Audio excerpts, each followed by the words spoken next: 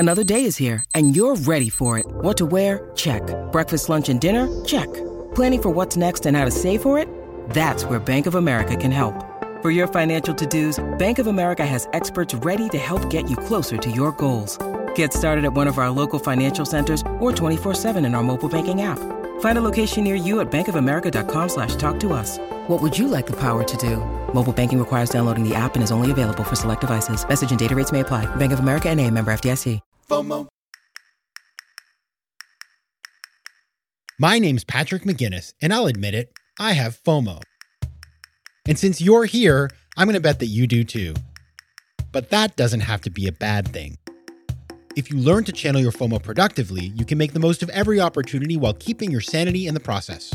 This is FOMO Sapiens After Hours, the snackable show about how you can make FOMO a force for good.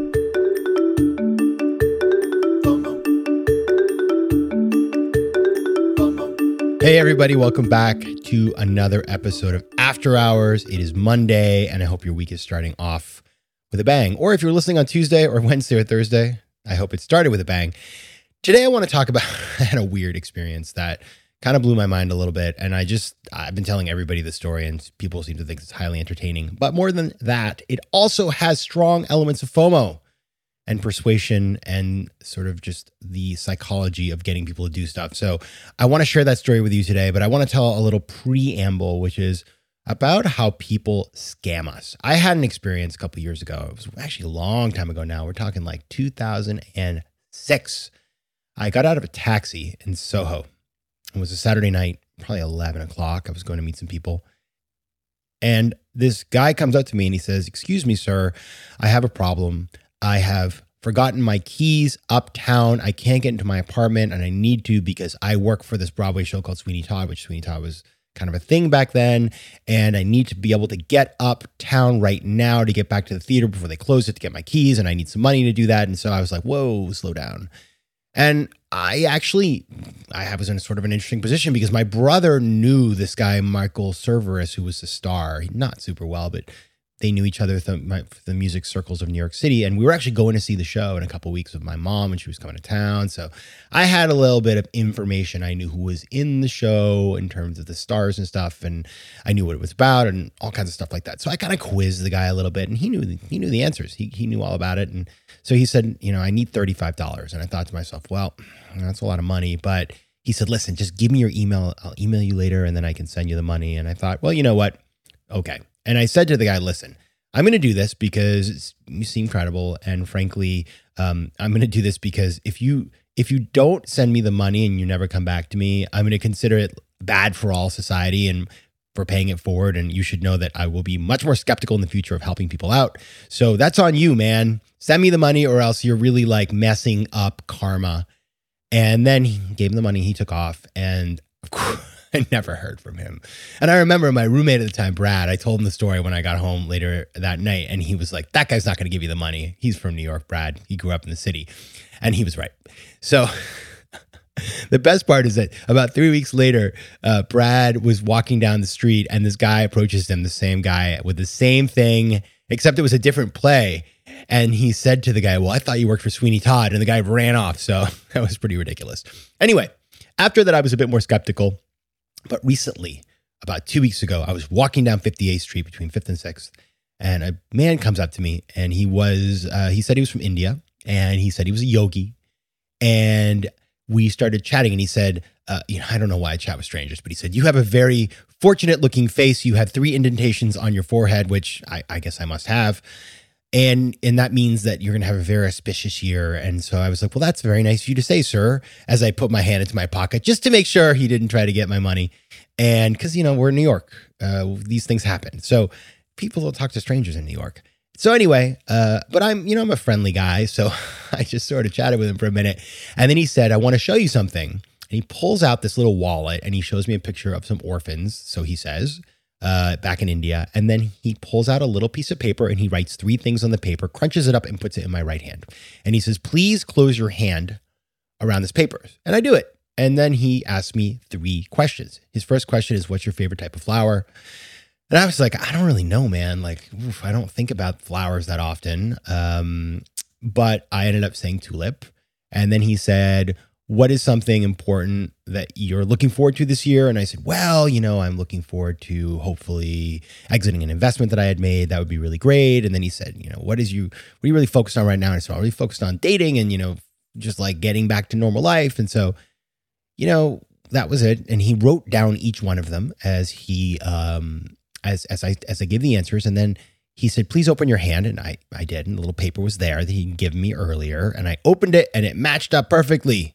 It said tulips, money, dating, right? So I was kind of impressed, to be honest with you. I was like, this guy is a pro. Tudo bem, meus queridos Fomo sapiens? Now that right there was Portuguese. And as you know, I love speaking foreign languages. But I'm not alone. 1 in 5 Americans have learned a new language on their bucket list. If that's you, make 2024 the year you finally check it off that list with Babbel, the science-backed language learning app that actually works. Don't pay hundreds of dollars for private tutors or waste hours on apps that don't really help you speak the language. Babbel's tips and tools are approachable, accessible, and delivered with conversation-based teaching so you're ready to practice what you've learned in the real world. Now, Fomo Sapiens, I speak 4 languages, and it takes work to stay on top of them, especially with French. C'est difficile. But with Babbel, I'm able to practice practical conversations that I can actually use in the real world. Here's a special limited time deal for our listeners. Right now, get up to 60% off your Babbel subscription, but only for our listeners at babbel.com/FOMO. Get up to 60% off at babbel.com/FOMO. That's spelled BABBEL.com/FOMO.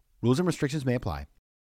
Now, I have watched enough episodes of America's Got Talent to know that there are mentalists out there and they find ways to figure out these kinds of things. It's not like I'm not necessarily believing the guy has some magical superpower, but I also respect the art. I respect the game. When you see somebody play the game and they play it well, you got to love that. And so he said, can I have some money?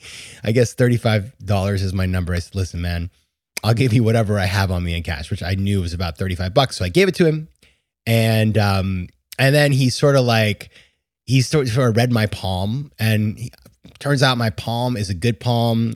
I'm going to live really long. I'm going to have all the good things happen to me. I'm having a great year. It's just my palm was magical. So I hope that's true. I have no way of knowing, and I'm not going to be going to a palm reader after this incident. But then we did the whole rigmarole again with another piece of paper. He wrote 3 things down, then he crunched it up in my left hand. And then we did 3 more questions, and once again, he hit him. And I was just like, wow, this guy's impressive. Like, maybe he should go on America's Got Talent because he's talented. And so anyway, then the whole solicitation started. Like, if I have 3 levels of giving, the $100, $200, $300. And if you do that, I'll pray for you and I'll give you more predictions. And that's at the point where I was sort of like, I think we're good here. Like, that was interesting. I really appreciate what you did. And frankly, it was very impressive, but I'm not prepared to give you more money.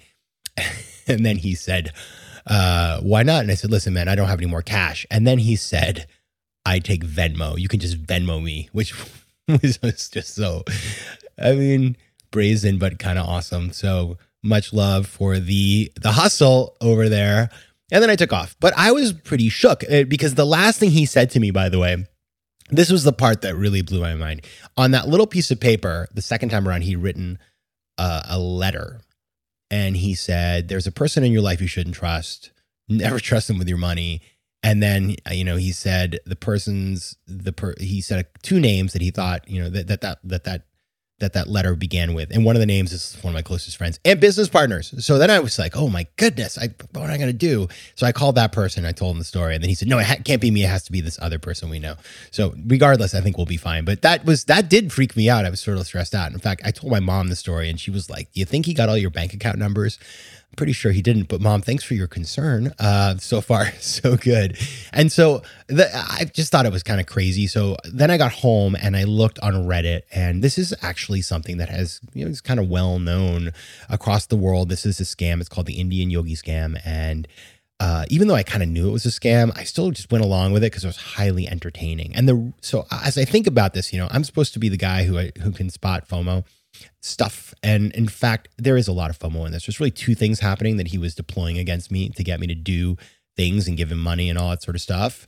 Just like the other guy, the guy in Soho with the Broadway thing. Number 1 is he is using social proof. So the guy in Broadway, he was using a play. He knew enough about it that when I asked him some questions, he was able to speak about it in an intelligent way and sort of like, you know, he sort of played the game in a way that I believed he was who he said he was. Second, you know, when we talk about the yogi, he was able to use his mentalist abilities to give me proof that he did see something, that he could figure out things that were in my head. Now, how did he do that? I don't know. Like the tulips thing, I guess it's spring. I bet that there's tulips on that block where I was walking, and so my subconscious saw them, but I haven't been up there. So if anybody's been on 58th between 5th and 6th, let me know if you saw them there.